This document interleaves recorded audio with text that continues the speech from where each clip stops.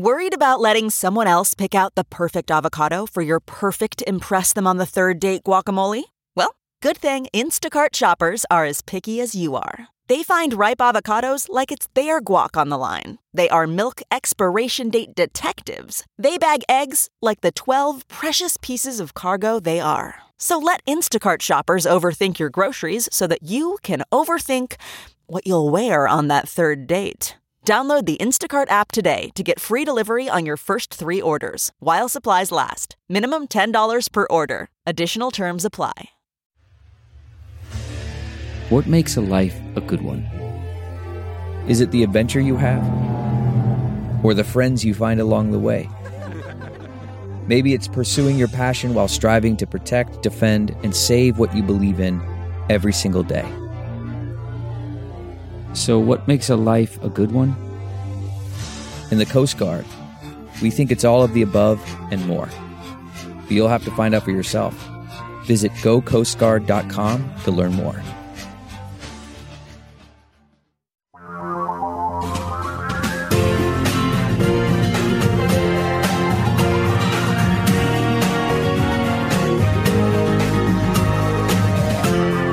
This is the Thom Hartmann Program. Well, greetings here from sheltered in place. Thom Hartmann here in my home in Portland, Oregon. Is Donald Trump doing the same thing that Herbert Hoover did in the 1920s and early 1930s? And will the result be the same? Stock market crashed in October of 1929. It got really bad by January, February, March of 1930, and then spread across the rest of the economy in that year, 1930. Herbert Hoover was still president. By 1931, unemployment was sweeping across the country. It was up around 15-20%, pretty much about where it is now here. And Herbert Hoover kept saying, this is just a dip. You know, capitalism does this every 7 to 10 years. You have a recession. This is just a recession. We'll get out of this. It's going to weed out the weak companies and the strong companies will survive. And just hang on. Don't worry. We don't need to do anything. You know, kind of whistling past the graveyard behavior. And of course, in the election of 1932, November 1932, the American people overwhelmingly said, screw that, and elected Franklin Roosevelt, who said that he was going to, his first job was going to be to do something about the Depression. And he did. And he became insanely popular. He was elected 4 times to the office of President of the United States, nearly served out 4 terms. His 4th term, of course, he had a stroke and died while in office, putting Harry Truman in as president.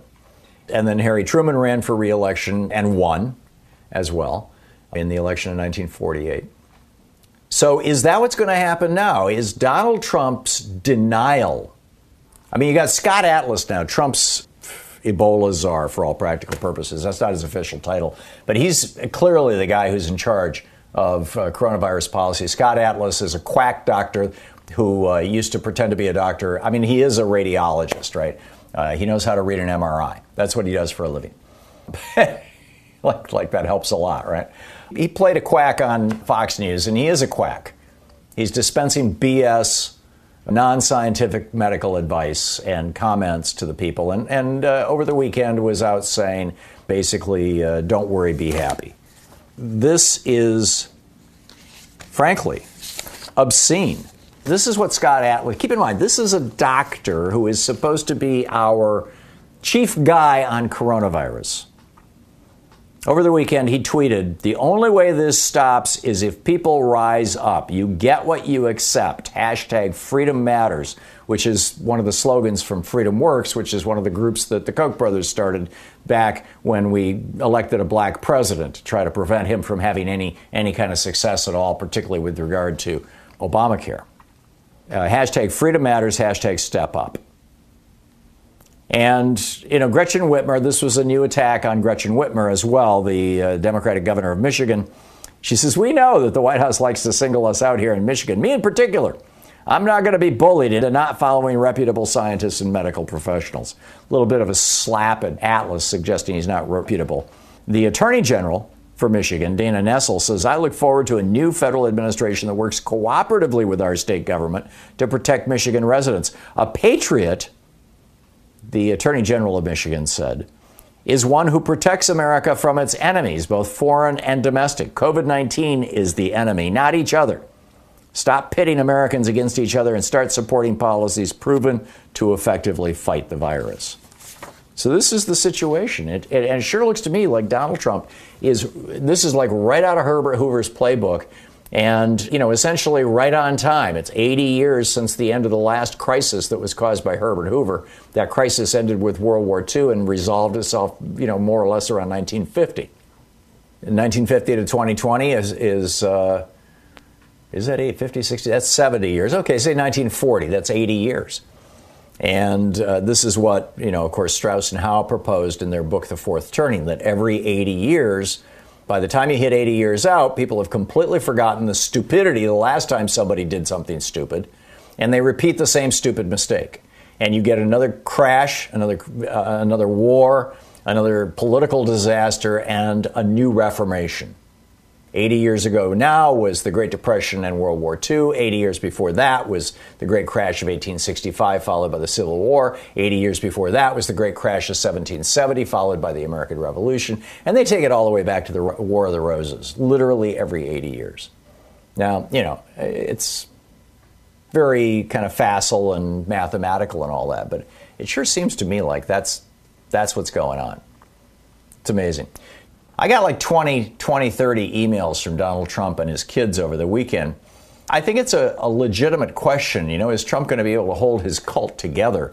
And what is the state of the Trump cult right now?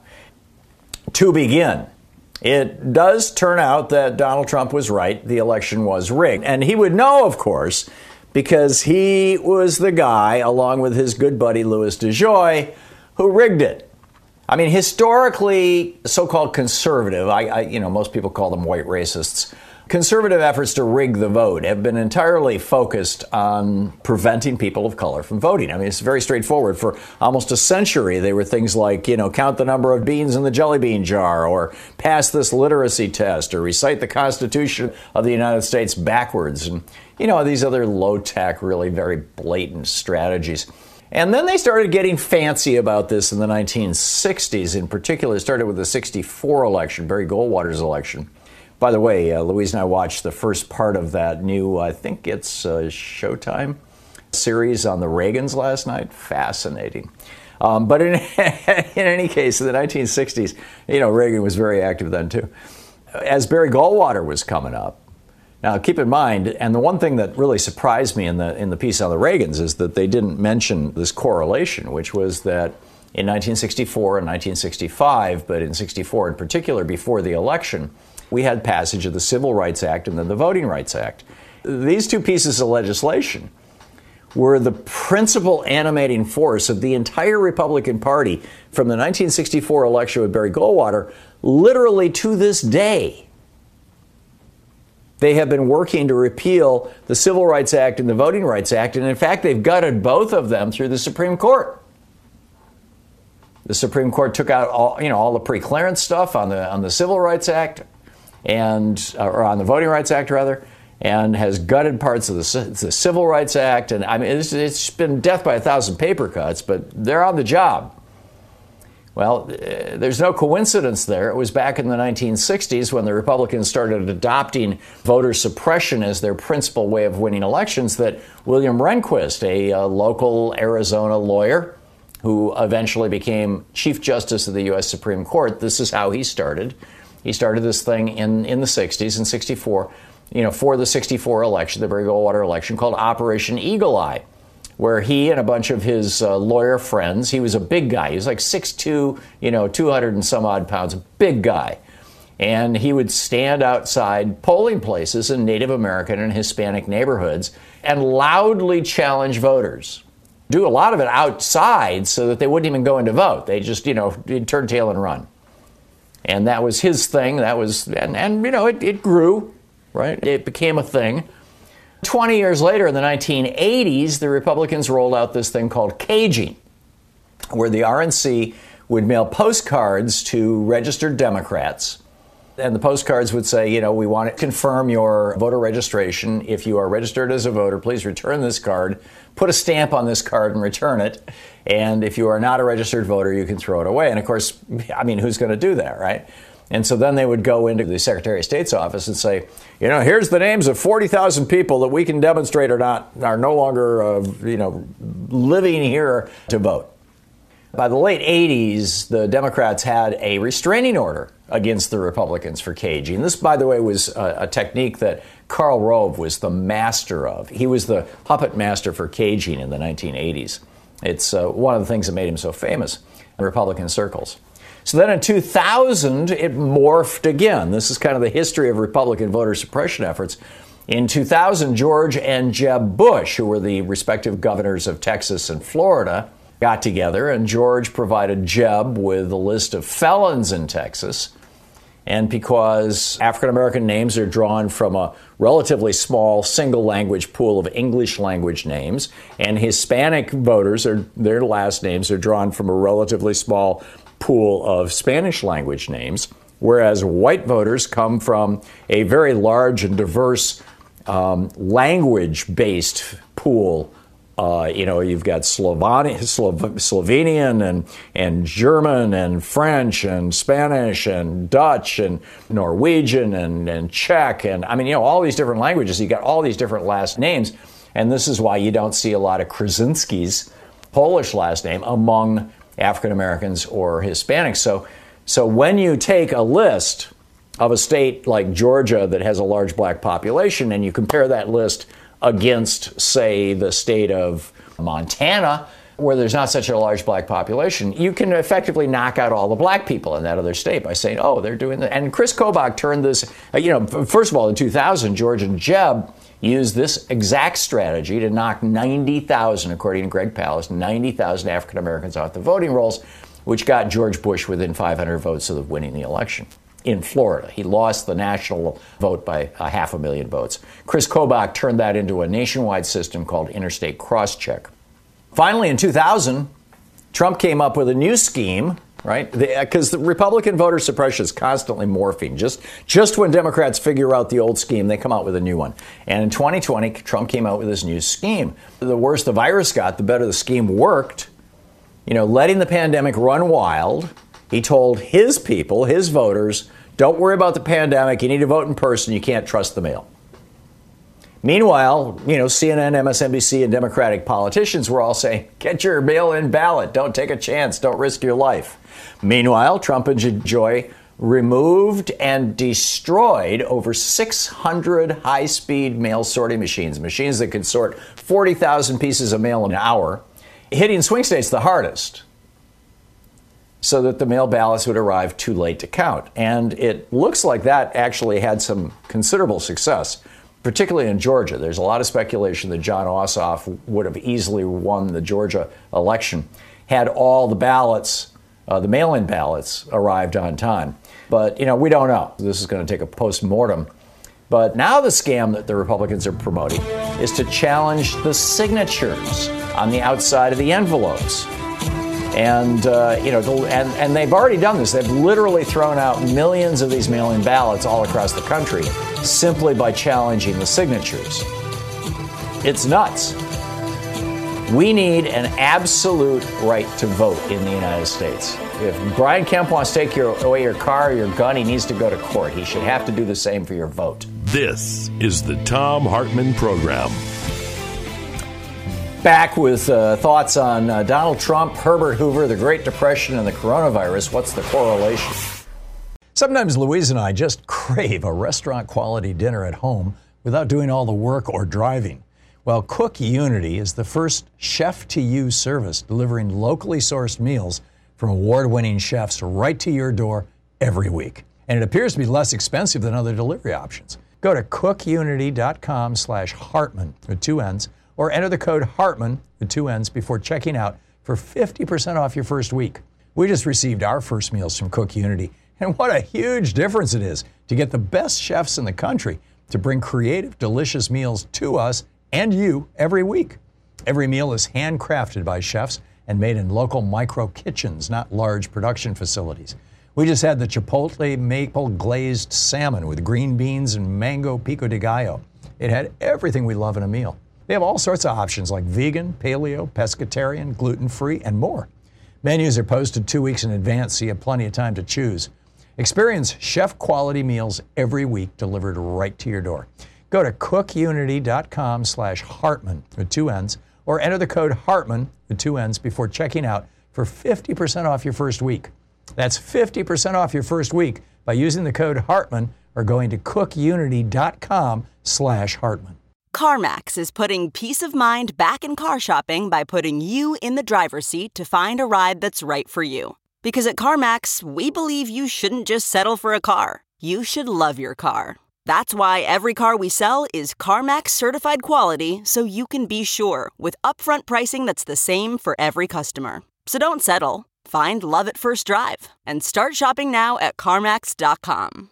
CarMax, the way car buying should be. Tim in Aloha, Oregon. Hey, Tim, what's on your mind today? You know, it's funny. We've talked many times, but there was one specific thing I wanted to talk about. But I've been, listening, watching your program as you've progressed, and there was a really interesting thing that I read about the Hoover Roosevelt transition. They had some real heated discussions, and that's an understatement. Prior to Roosevelt being put into office, and there was one little anecdote. Roosevelt's one of his sons actually wanted to punch out Hoover. You know what I mean? So that's how serious that was. And, Hoover, right up until the day that Roosevelt was inaugurated, Hoover thought he could convince Roosevelt that the best thing to do is just to wait and let the situation resolve itself normally and naturally. And Roosevelt told him to go take a hike, basically. Yep. And it's funny, if you want to put that, relate that to what's happening now, at least Hoover was a fairly literate person. That's impossible with Trump. You see, that would never transpire with Trump and Biden because he didn't even approach that. The fact that I think Hoover had a PhD. I mean, he was maybe not a PhD, but he was a very well-educated man. He was a very smart man.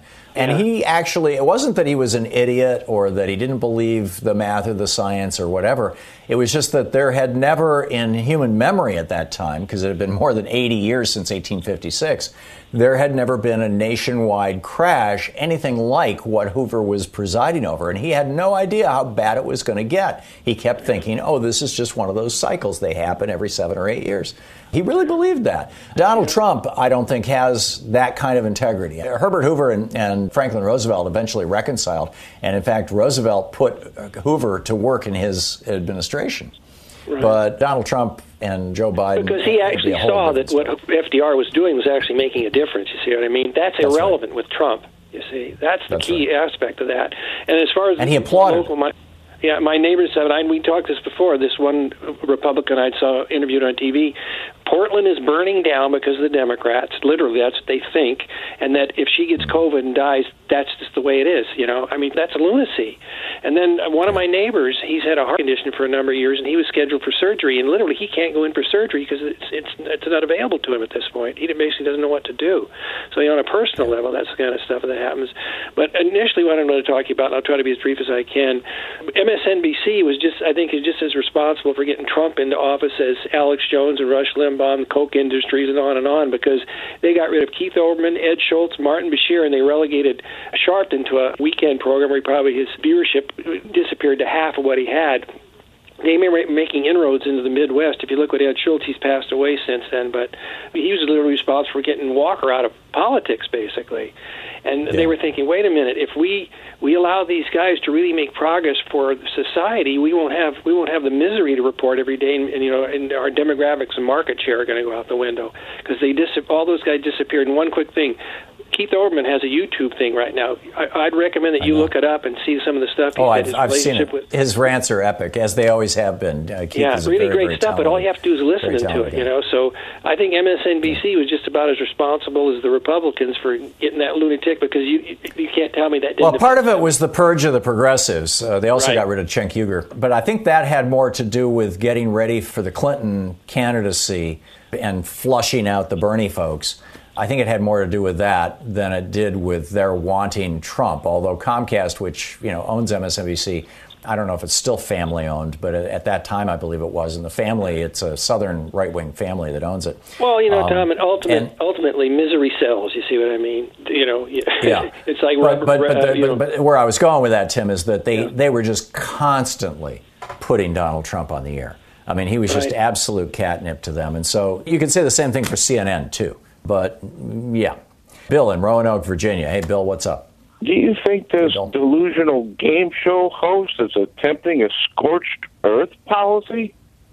Yeah, he's doing the old biblical pour salt on their fields thing right now, changing rules and regulations, particularly around climate change and the economy and protections for working people, unions. Didn't he put coal and fuel lobbyist in charge of the EPA? The guy in charge of the EPA is a coal lobbyist. The guy in charge of the Interior Department is an oil lobbyist. The Interior Department is busily selling off our national parks and federal lands to companies that want to drill for oil. And the EPA is busily reversing. They've reversed over 100 major regulations that reduce pollution, reduce cancer deaths, that would have. Now they're going to go up because they've repealed them and done so in a way that will increase the profits of the polluting industries. So you're absolutely right. He's a psychopath. I mean, he's a delusional game show host that's attempting to be a leader, and he's not. I agree with all that, and I think that perhaps more importantly,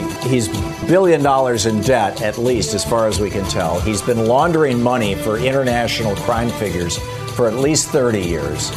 He's an incompetent businessman, and he is an incompetent president. He's not being president. He's tweeting. It's crazy.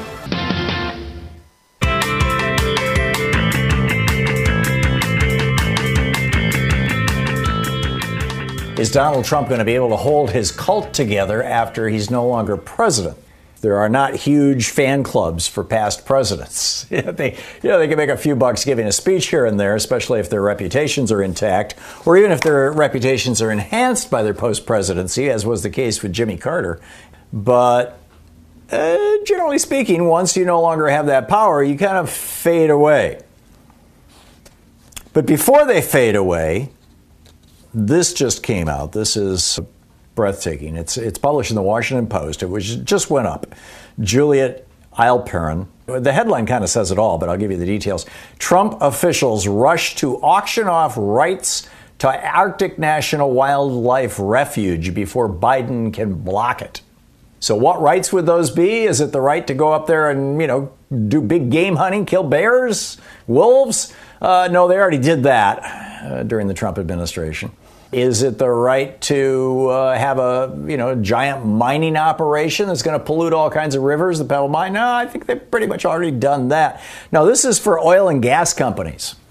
Now that the Arctic is melting, there's a much longer period of time when you can bring your oil drill rigs up there and drill and pull out oil and natural gas in the Arctic National Wildlife Refuge. This is going to be published tomorrow. It's called a call for nominations, which is a fancy way of saying bids. And this is they're going to lease out 1.6 million acres of the Arctic Wildlife Refuge, National Wildlife Refuge, to oil and gas companies. This is the Interior Department, being run by a coal lobbyist an oil lobbyist, and they're going to try and do this thing. I mean, this is just the top of the icing on the cake for Donald Trump. Destroy as much of America as possible, right? Kill off 250,000 Americans, damage our democracy, corrupt an entire political party, impoverish as many people as possible, move as much wealth as possible out of the pockets of working people into the top 1%, which he counts himself among, and now poison the planet as much as possible, poison Alaska, despoil the lands. This is based on a 2017 congressional authorization to drill in the refuge that this was when the Republicans controlled both the House and the Senate. They passed this. They haven't been able to unpass it because of Mitch McConnell. So there's that. And in Wisconsin, we're seeing, another variation on this theme. There's a judge on the Wisconsin Supreme Court. They're going to hear this case about whether Governor Tony Evers' mask mandate for Wisconsin to save lives in Wisconsin, whether it is constitutional under the Wisconsin Constitution. And this state already has 2,600 people dead and 312,000 people diagnosed. this one particular judge, this is the Wisconsin Supreme Court Justice Rebecca Bradley, notoriously right-wing, has a relationship with a fellow by the name of Fabric, or maybe it's Fabic, Jer Fabic, Jerefabick, who has given more than $350,000 to Republican and conservative candidates, including $20,000 to this justice. And he's one of the people who is bringing this lawsuit. Now, under normal circumstances, if one of the litigants in a case before you as a judge has given you $20,000, you have to say, I can't be impartial in this case. I'm going to have to recuse myself. But she's refusing to do this, which is just, talk about corrupt on a stick. It just doesn't get worse than that. Meanwhile, on the coronavirus front, Sweden has unveiled tougher coronavirus restrictions. This in today's Financial Times. The ban on public large gatherings is being called by Sweden's Prime Minister, Stefan Löfven. He says this is going to be the new normal. Advice and recommendations went a long way this spring, but now compliance is lower. Now more of a ban is needed to bring down the curve of the number infected. Now, this is the Prime Minister of Sweden that conservatives all over the United States have been quoting and loving and saying, yeah, he's great. Well, last week he banned serving of alcohol after 10 p.m. and now has both special local recommendations to avoid public transportation and avoid going into stores everywhere in the country. He has also banned concerts, lectures, and theater performances. Sweden, by the way, right now has 10 times, this is on a per capita basis, 10 times more cases of COVID than its neighbor Finland, 4 times more than its neighbor Norway. So, in fact, last week, the rate at which people were being admitted into the hospital is growing faster in Sweden than any other country in Europe. Meanwhile, it turns out Donald Trump, last week I had somebody call into the program and say, Governor Cuomo, Andrew Cuomo really blew it with the nursing homes there, caused a lot of people to die. And I said, I think he was moving, he authorized some people to move without being tested, or there was some variation on that. I don't recall all the details, but basically, he screwed up. But this is, this makes Cuomo look like a piker.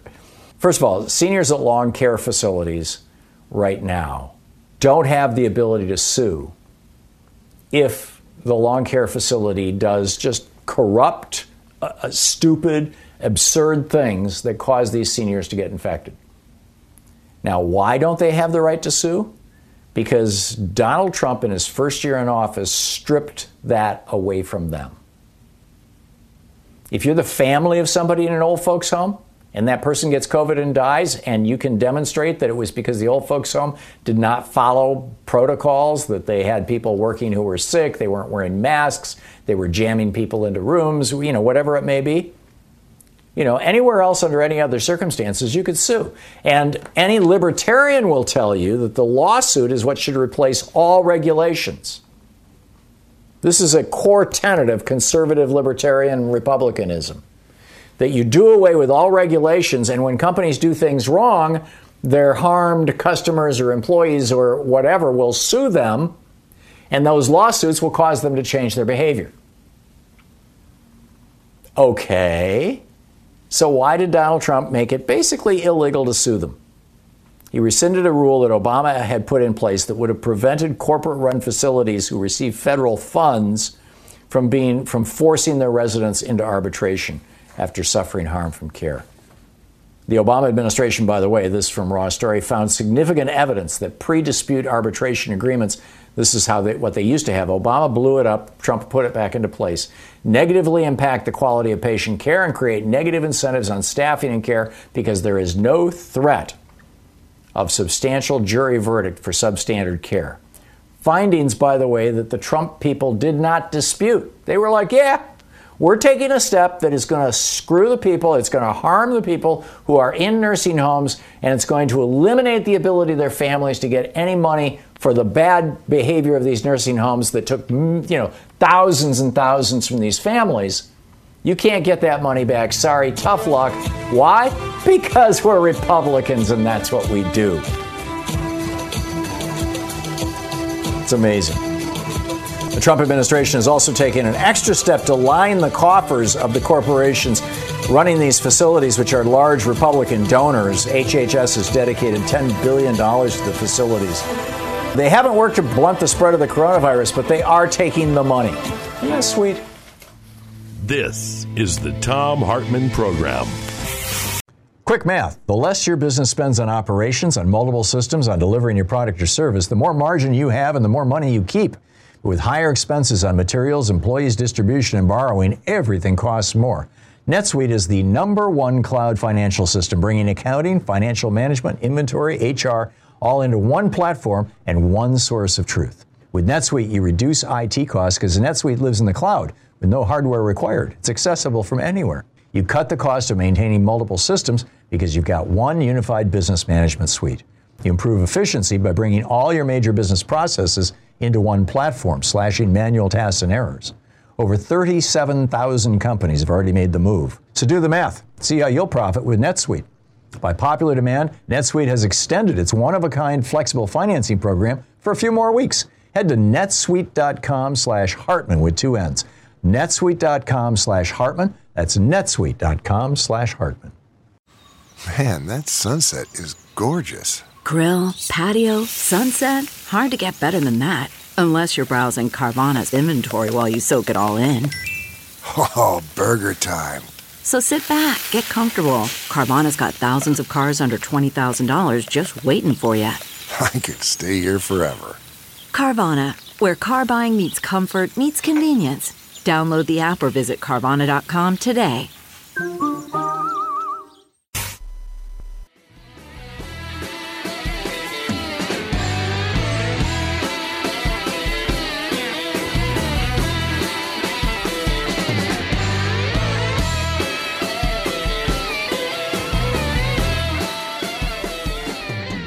So would you like to watch the Thom Hartmann program, all 3 hours of our program, anytime you'd like?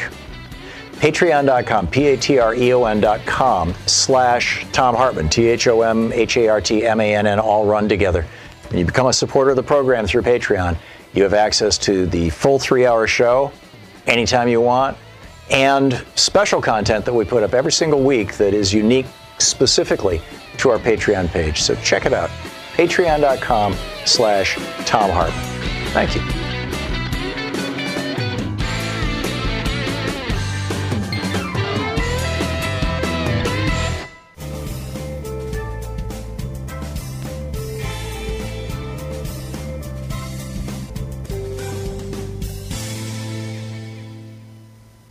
Dennis in Aptos, California. Hey, Dennis, what's on your mind?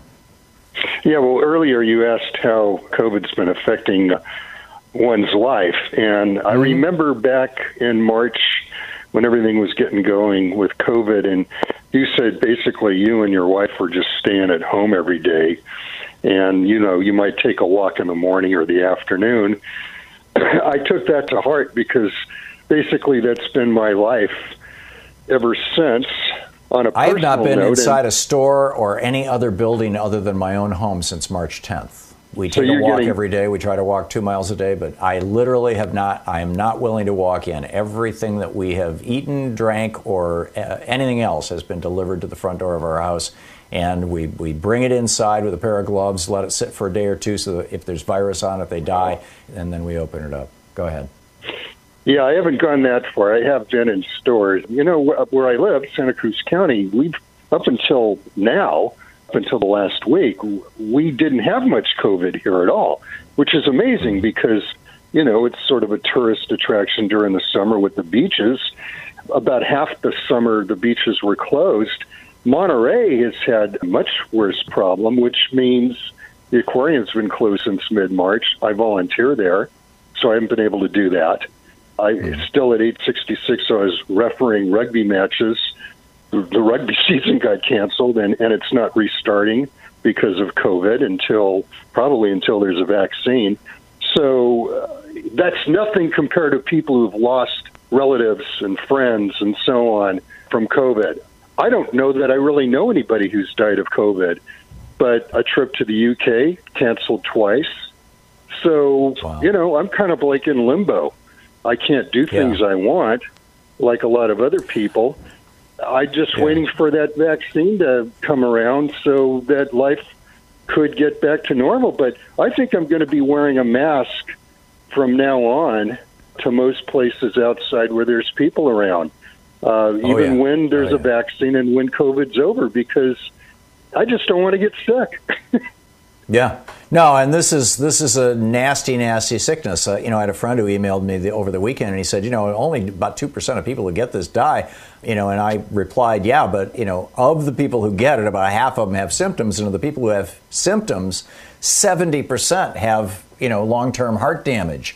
20% have, mental cognitive problems, including dementia and paranoia. I forget the percentage of people who have strokes. I mean, it's serious. This is a serious virus. Louise and I have pretty much just kind of resigned ourselves to the fact that it's probably going to be the middle of the summer next year before we're willing to walk into a store, or before we'll be able to get together in person with our kids. Now, we have met with our kids a couple of times in their backyard, everybody wearing a mask, everybody staying 8 feet apart, but which is just, it's just tearing us up that we can't hug our grandkids. We can't hug our kids for that matter. Everybody's got to, stay their space. This is going to pass, Dennis. It may be, a half a year or more before it passes, but this is going to pass, and we'll all have some amazing stories to tell our grandchildren one day.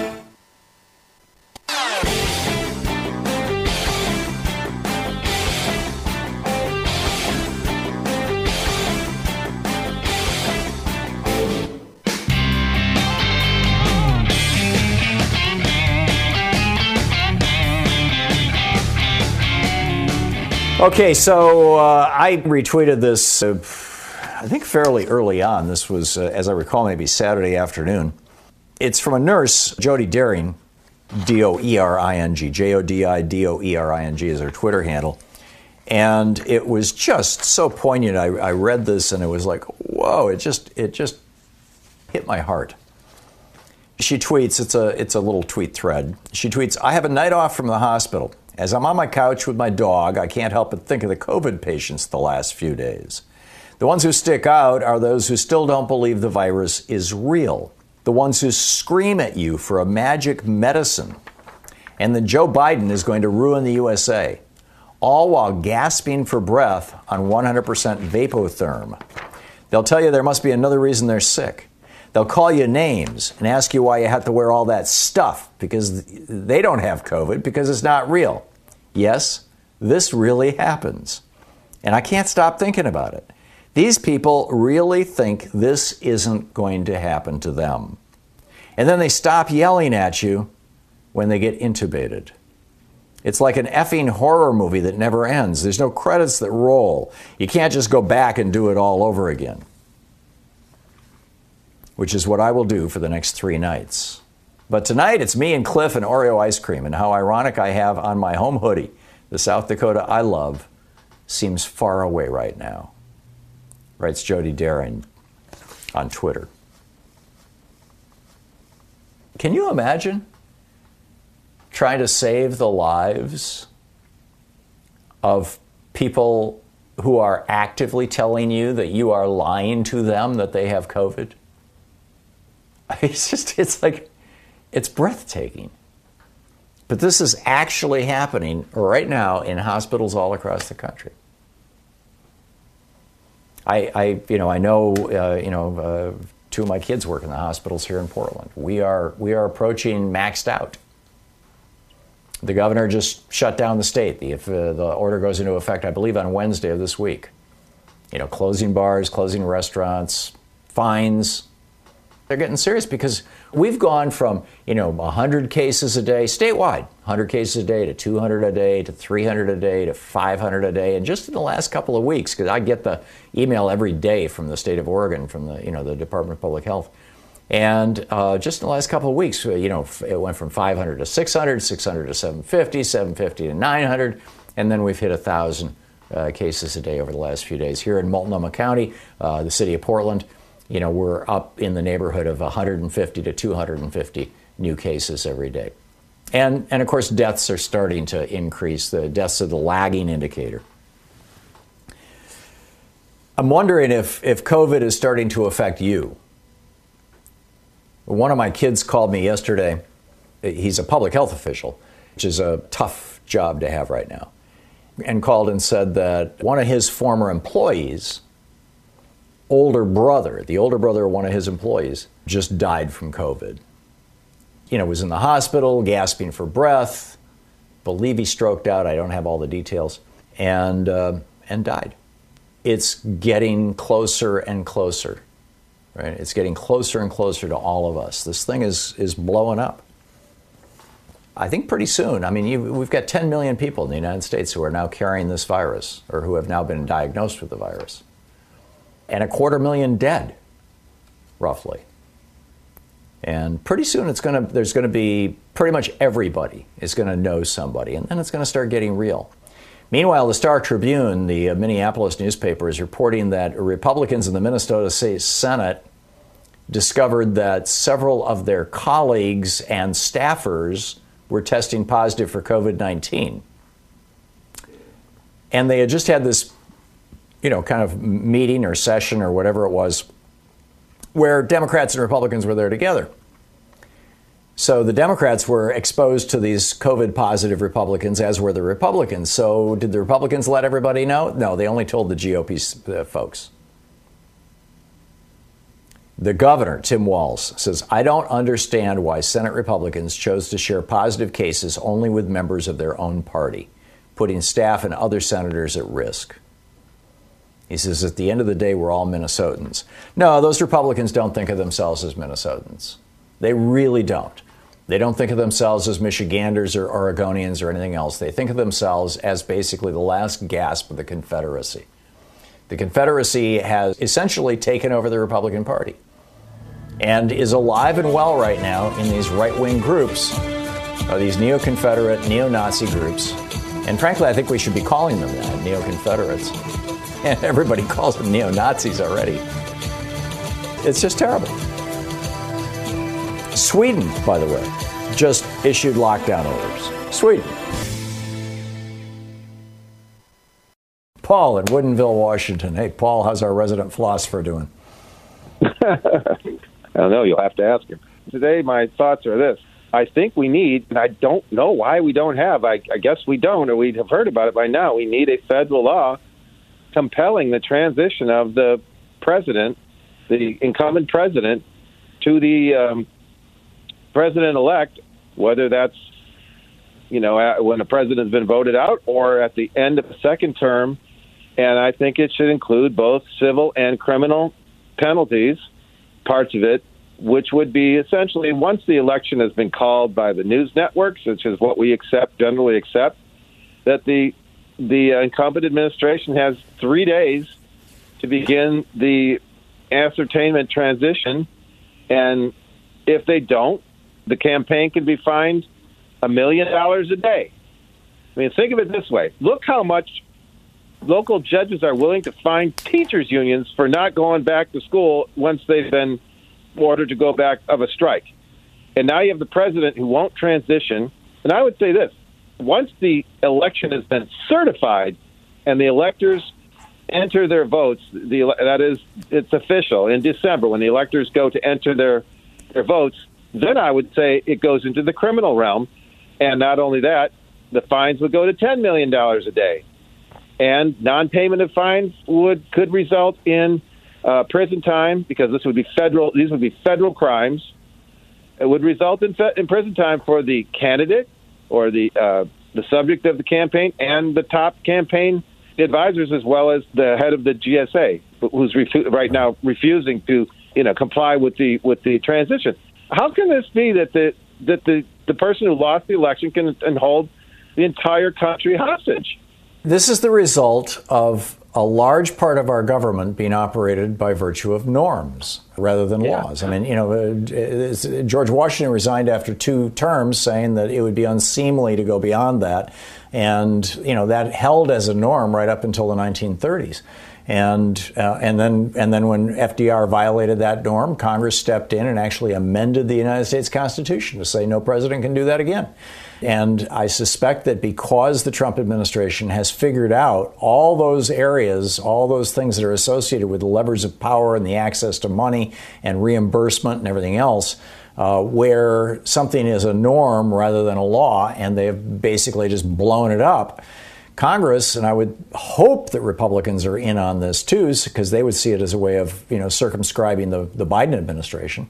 Congress needs to, as you say, correctly, we need to turn a lot of these things that have been norms into law, where they influence things like, our military readiness, or, our ability to deal with crises like a pandemic or whatever it may be. I mean, it's just, we're getting hammered by these guys, and it's wrong.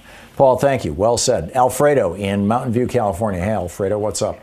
Before the election, the national polls were rating Trump's performance. He had one of the lowest ratings of any president. How come is it that now almost half of the American people polls show that Trump far more up than these polls before the election? I don't understand that. And another question that I haven't seen the polls going up, Alfredo. What I saw was that the election results didn't always comport with the polls, but the polls were showing a 7% difference, between a 7 and 10% difference between Trump and Biden nationally. But it looks like they might actually be on. I mean, you got almost 80 million people voting for Biden, just slightly over 70 million for Trump. It's a substantial spread.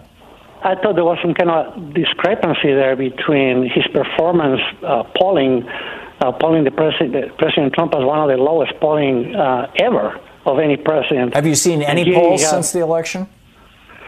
I haven't. That's what. Yeah, I haven't. Yeah. I think the polling companies have all just kind of gone quiescent, and they're trying to figure out where they made mistakes. But you're absolutely right, Alfredo. There were clearly mistakes made. Zach in North Hollywood, California. Hey, Zach, what's on your mind today? I want to talk about buzz terms and buzzwords and how damaging they can be. Case in point, the few far right labeling the center the left for 40 years and beating that dead horse. I want to talk about the far left devastating effect of these kind of terms, and how we, the left, could maybe use the same technique on buzzwords to get out of it. Now what I want to say is, like, using the word cut subsidies to the oil companies, defund the police. We've got to stop that. We've got to start using words like redirect. Don't say cut. I just retweeted a video of a cop pulling a black guy over because he had, quote, a dirty license plate, and then just walking up and tasing him. And when I retweeted it, I said, it's time to reform American policing. In fact, I said it's long past time. Precisely. Yeah. And another example would be when we talk about the new climate as it relates to the new, the jobs in the new economy. We could talk about things like training programs that were taken from funds redirected from the oil companies into these training programs designed to take people directly from lower-paying oil jobs into higher-paying clean jobs.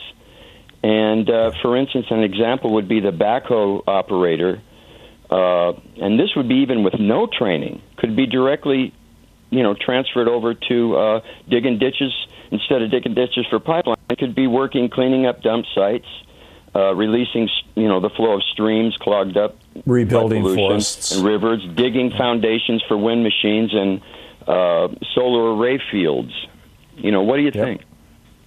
Yeah, no, it's brilliant, and that's actually the concept behind the Green New Deal, is that there are all these literally thousands of different individual discrete projects that fall into dozens of categories all around the country that need to be done, and they all have an energy impact, either in how they're brought about, or more importantly and more frequently, how they operate over the long term.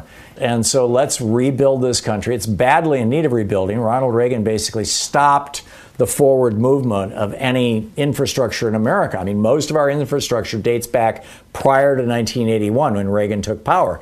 Our bridges, our roads, our public buildings, we really haven't been building much over the last 40 years. And the reason why is because Reagan cut the top tax rate from 74% down to 25%. And surprise, surprise, there's no more money for those kind of things. And so if we were to raise taxes back up where they were when the economy used to work for middle class people, the 1940s to the 1980s, if we were to raise taxes back where they were so that the top tax rate is between 74 and 91% on the billionaires, and the taxes on working people are actually much lower than they are right now. And that's how it was, by the way, prior to Reagan. Reagan raised taxes on working class people, lowered taxes on billionaires, and every Republican since then has made it even worse. If we were to do that, we would have more than enough money. And then on top of that, the fossil fuel subsidies, $600 billion a year, that's almost the Pentagon budget. And look, how big the Pentagon is. All over the world, everything it does. Think what you could do if we took that same money and devoted it to making your house energy independent. Don't even need wires anymore, high tension lines. No, we could take apart this whole clunky infrastructure that blows over every time a hurricane or tornado goes through.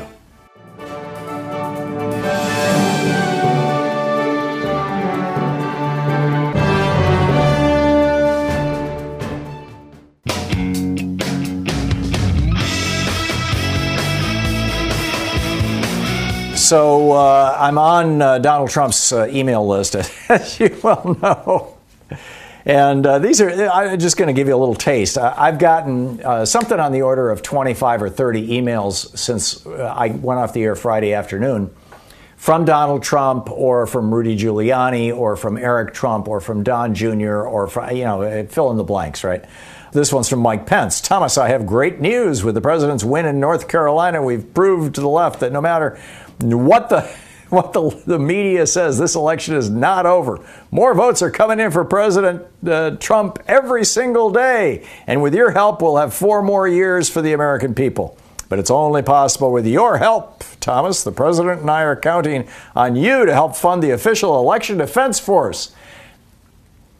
And then you click on the link and it says, 60% of this money is going to Donald Trump's new private personal slush fund super PAC.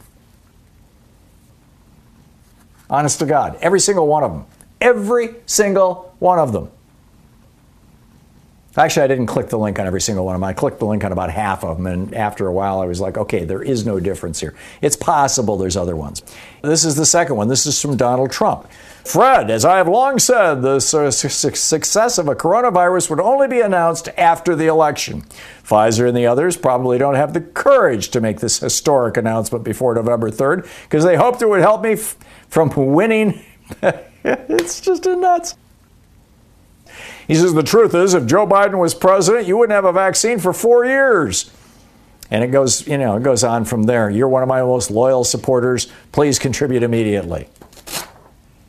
I'm sharing this with you because this is what tens of millions of Americans are receiving in their email inboxes right now, and what probably more Americans are seeing on Facebook every day. This is from the Trump Election Defense Fund. Once again, you click on it, it takes you to a link that says the money's going into Donald Trump's brand new, he just started it 2 weeks ago, brand new PAC, which is run by him, owned by him. It's his and his friends. It's a slush fund, basically. Fred, we must defend Michigan. Trump was up big on election night, and then almost as if by magic, millions of Biden votes were dumped late at night in Michigan with absolutely no oversight. These are all lies, of course. The presidential race remains extremely tight. We have filed a lawsuit in Michigan. And, they go on through this. Trump is fighting back to defend the integrity of the election. This is the most important moment in our movement's history. Please, if you've saved your payment information, your donation will go through immediately. This one's from Noah and Parisa over at Freedom Works, the AstroTurf organization that the Kochs helped found to take down Obamacare back in the day. Barney, while the fake news media and the rest of the world is fixated on the outcome of the presidential election and the Georgia runoffs, lockdown leftists have quietly started increasing their horrible lockdown orders.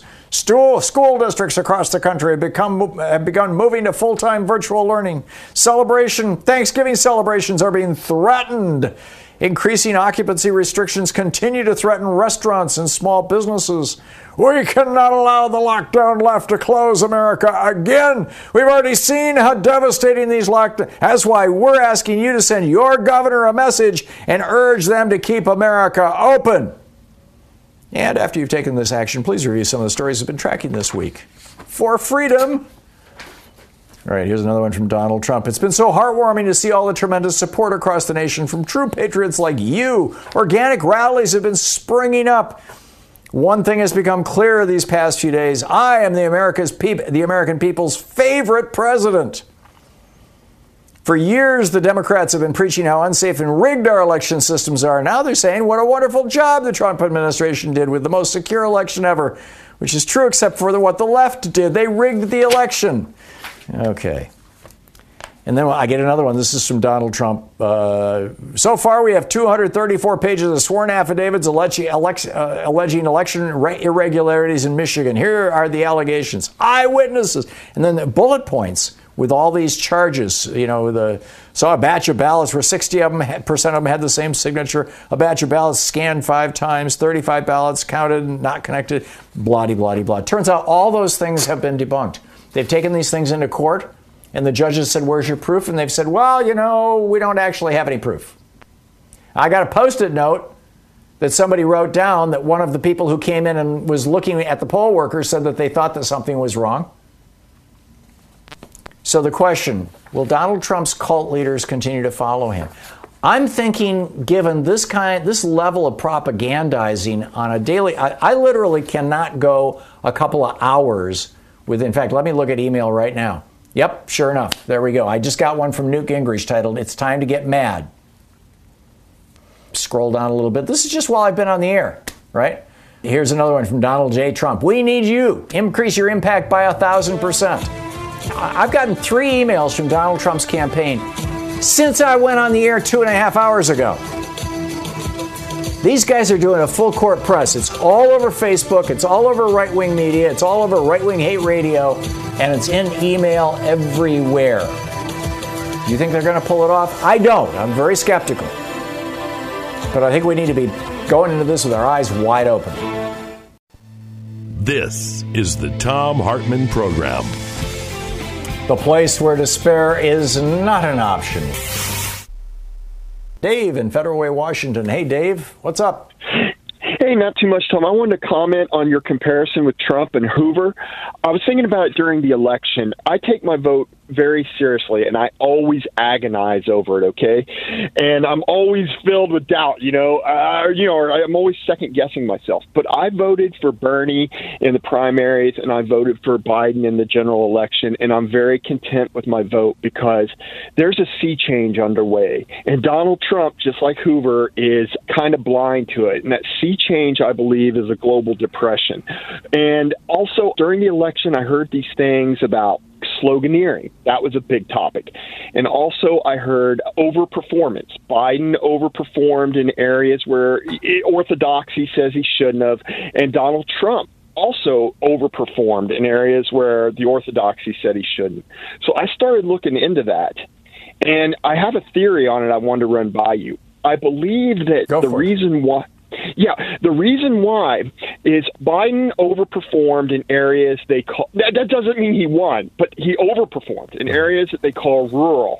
And Donald Trump overperformed, not won, but in areas they called interurban or urban. All right. And I think what's happening is times are so desperate because of the pending global depression. Times are so desperate for some people that slogans is about all they have time to digest, okay?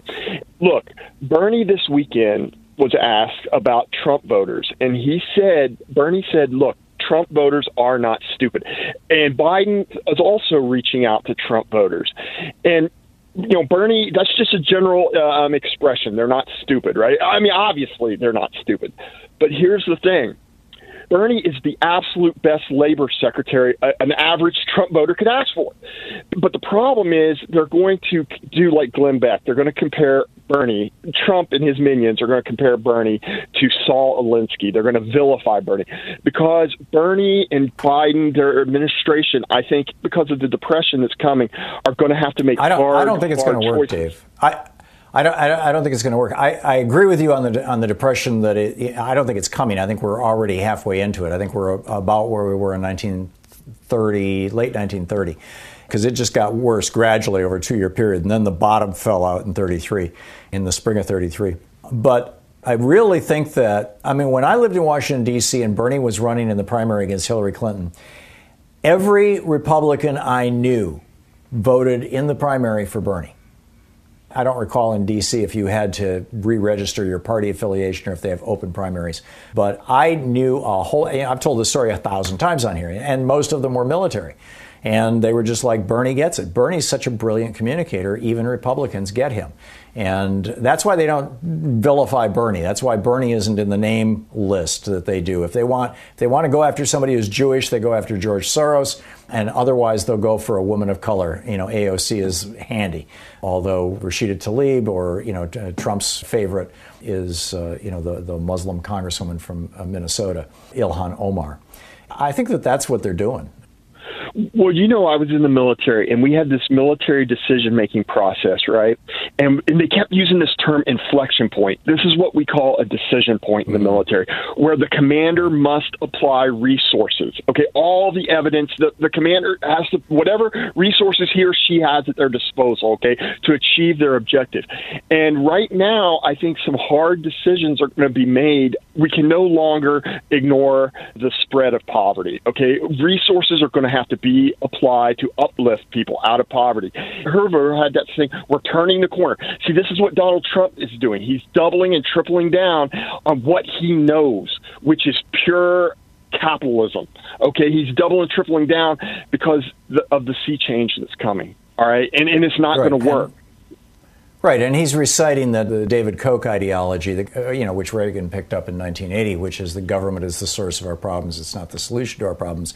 And free enterprise and billionaires and large corporations will be the things that save us. They always saved us in the past. They'll always save us in the future. Let's forget everything government has done for us from day one. And thus it's all socialism. The other good news is that the Biden administration, or the Biden administration in waiting, has put some really good, genuinely progressive economists into their transition team. And I suspect that most of this is the influence of Kamala Harris, because she is one smart woman. She's got great people working for her. And I'm looking forward to the next 4 years. I think it's going to be fascinating, assuming that we make it through the next 2 months. Anyhow, get out there, get active, tag, you're it. Democracy is not a spectator sport. It needs all of us. And hope your week is starting off well. Be kind to yourself and the people around you. We're all having a hard time right now. Be good to people and yourself. We'll see you tomorrow. You've been listening to Thom Hartmann. For audio and video archives, visit thomhartmann.com.